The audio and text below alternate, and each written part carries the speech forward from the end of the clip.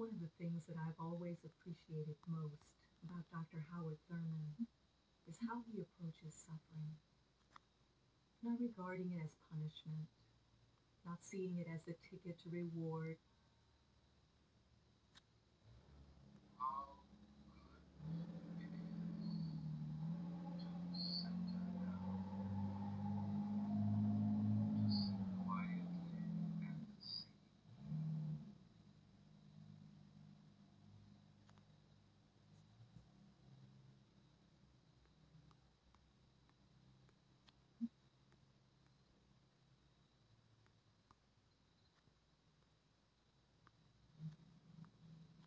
In some heavenly by and by, not perceiving it as evidence.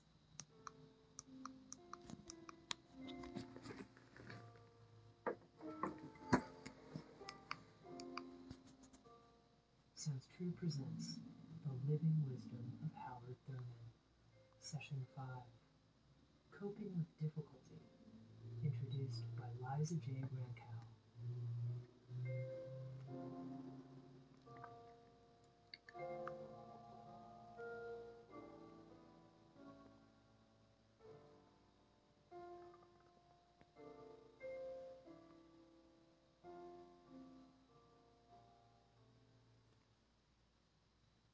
One of the things that I've always appreciated most about Dr. Howard Thurman is how he approaches suffering, not regarding it as punishment, not seeing it as a ticket to reward in some heavenly by and by, not perceiving it as evidence of a shortcoming in karma or consciousness, not even viewing it as something that needs to be fixed.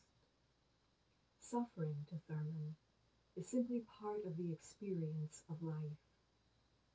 But through suffering, we may discover that which is deepest and most authentic within us. Indeed, through suffering and struggle, depending on how we engage it, we can reach beyond the limitations of our humanness to touch the transcendent. Thurman talks about suffering as a spiritual discipline, clearing the debris that can get in the way of our encounter with the divine. For Thurman, God is present in all things and all experiences, even in crisis. He invites us to perceive and engage the challenges of our human journey through a larger frame, namely the context of our oneness with God and the wholeness and purposes of life. Through this, we are able to tap the boundless resources of the Spirit, not only to endure, but to find in the midst of turmoil a door that opens into new dimensions of being, and the opportunity to develop qualities and abilities within ourselves that would otherwise not have been possible. Challenges and tribulation may call forth something greater from us than business as usual, to stimulate a creative solution, to motivate activism, to cultivate compassion, to expose more of ourselves to God's presence. Thurman's is not a simple feel-good philosophy. It's not about escaping or anesthetizing pain, but intentionally and consciously engaging it to discover our truest self. As we meet the difficulties that are part of human existence and regard them as our allies rather than our enemies, then all our experiences, good, bad, or otherwise, can become our teachers. In these contemporary times, where such tremendous energy and resources are devoted to numbing or outrunning discomfort, Howard Thurman invites us to linger, to wrestle, even as Jacob wrestled with the angel in Thurman's sermon, The Divine Encounter in Crisis, included on this CD. To persist until the blessing is granted and God is found in the midst of the crisis itself. Through this, Thurman assures us, is revealed a peace beyond all conditions and limitations. May you be blessed with this peace.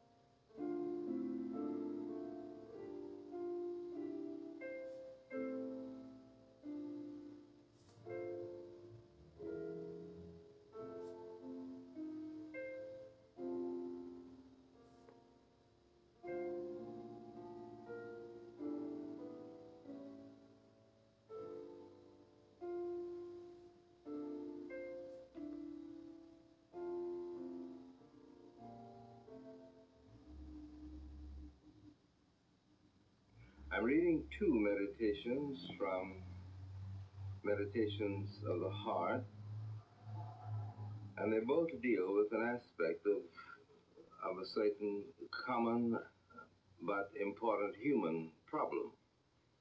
Again and again, we seek to escape from the struggle of life. It is perfectly normal to long for, yes, even to seek some quiet retreat from the struggle in which we engage constantly. One need hardly be ashamed of such feelings and desires. Sometimes the struggle has to do with the matter of earning a living, of keeping alive with some measure of dignity and decency. Often it has to do with a total series of relationships, personal or impersonal. Or again, it may have to do with the fight for life against the ravages of some insidious disease. In its most dramatic form, it may have to do with some inner temptation, some profound battle, or the will to do with one's own spirit that which seems to be the right when some easier way looms large on the horizon. The interesting thing to remember is one's own struggle is individual, but it is not unique. All of life is involved, in fact. Struggle is an inescapable aspect of life itself. A friend described the emergence of a seagull from its egg. The process took many hours. There was the incessant pecking away at the shell from the inside. The rhythm of the sound was interrupted by occasional noises of apparent distress and anguish. But always the pecking, hour after hour, until at last the shell cracked from the inside. Then the bird emerged, wet, bedraggled. It did not get dry for many additional hours. One has seen a butterfly emerge from its fibrous prison house. What struggle, what tempestuous effort. The struggle of man seems to be more marked because man knows that he is struggling, which means that he must struggle even as he abides the thought of struggle, a double portion. This double struggle is underscored by the difference between the private ends of the individual and the impersonal purposes and forces that surround him. But there is always the strength for struggle. The sure knowledge of the fact gives wings to the spirit even when the struggle is deepest. It is the insistence of religion that the God of life and the God of religion are one and the same. Implicit in the struggle which is a part of life is the vitality that life itself supplies. To affirm this with all of one's passionate endeavor is to draw deeply upon the resource available to anyone who dares to draw upon it. The aliveness of life and the power of God move through the same channel at the point of greatest need and awareness. And this is a precious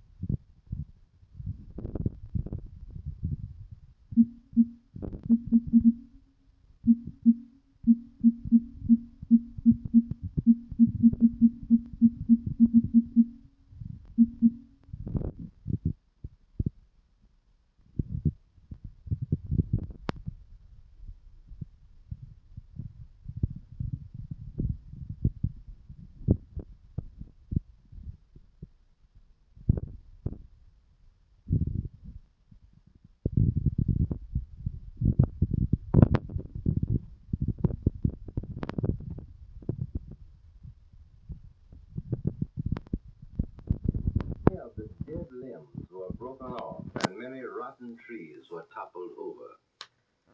The living things were separated from the dead things. But when the sun was shining and the weather was clear and beautiful, the dead and the not dead were indistinguishable. The experience of Lloyd George is common to us all. When all is well with our world, there's often no necessity to separate the dead from the not dead in our lives. Under the pressure of crisis, when we need all available vitality, we are apt to discover that much in us is of no account, valueless. When our tree is rocked by mighty winds, all the limbs that do not have free and easy access to what sustains the trunk of the tree are torn away. There is nothing to hold them fast. It is good to know that what there is in us that is strong and solidly rooted. It is good to have the assurance that only can come from having ridden the storm and remained intact. Far beside the point is why the storm comes. Beside the point, too, may be the interpretation of the storm that makes of it an active agent of redemption. Given the storm, it is wisdom to know that when it comes, the things that are firmly held by the vitality of life are apt to remain chastened but confirmed, while the things that are dead, sterile, or lifeless are apt to be torn away. The wheat and tares grow up together. But when the time of harvest comes, only wheat is revealed as wheat, and tares remain what they have been all along, tares. It is the strong doctrine, I suppose, that one has to be exposed to the pressures of life in order to find out what there is that is of worth and meaning and significance, perhaps, in one's own life. This is the way of life, and for many of us, it is a most difficult way. Given the storms, then we can watch the pressure as it strips us of the useless things in our lives, of the irrelevant things in our lives. And more, as the pressure moves in upon us, we discover what is the literal substance upon which we stand. And it is out of this kind of qualitative experience of living that one meets whatever comes and whatever may be the circumstance.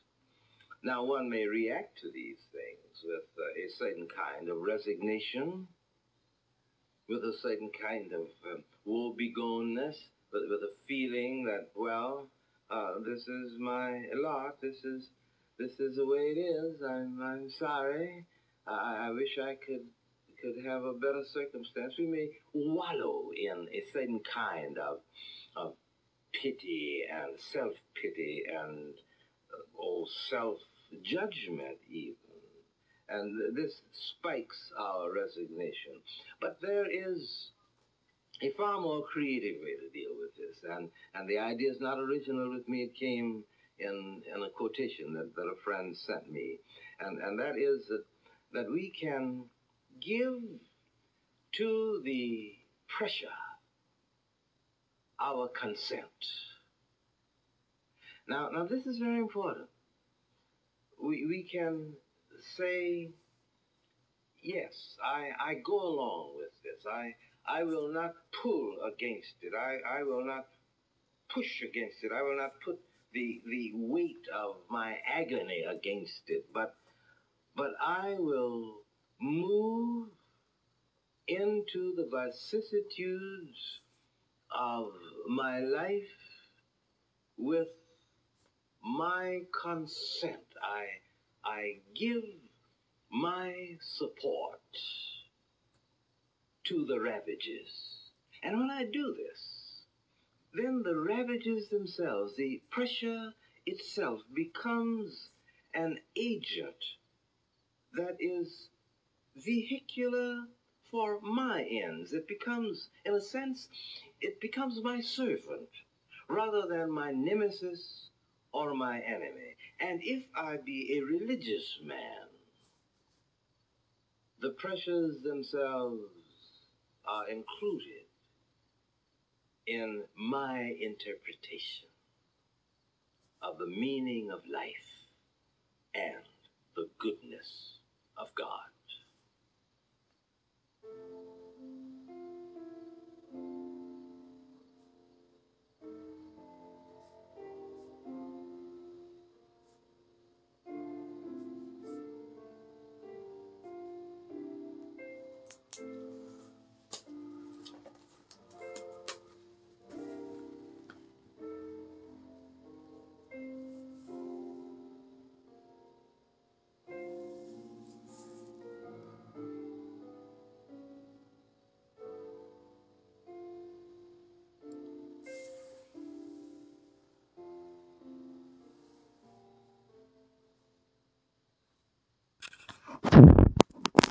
So much of the common life is lived under the shadow of the event that imprisons and encumbers the sin that opens up always dimensions of forgiveness that we have not explored, the temptations that are conquered and must be reconquered over and over and over, the grief that silently gnaws away at all the dreams and hopes and simple plans and far-flung ambitions of the common life. Grief that finds no answer in all the ways that we've tried. The fear of tomorrow and what it may bring. The fear of disease that cripples and lays waste and despoils and outrages the dignity of the self.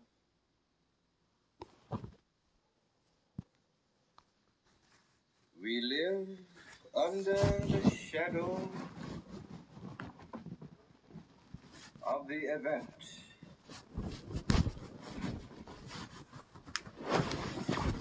and our hearts reach out for some measure of release and relief.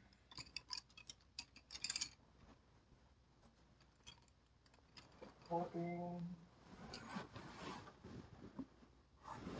that our desires are not in vain.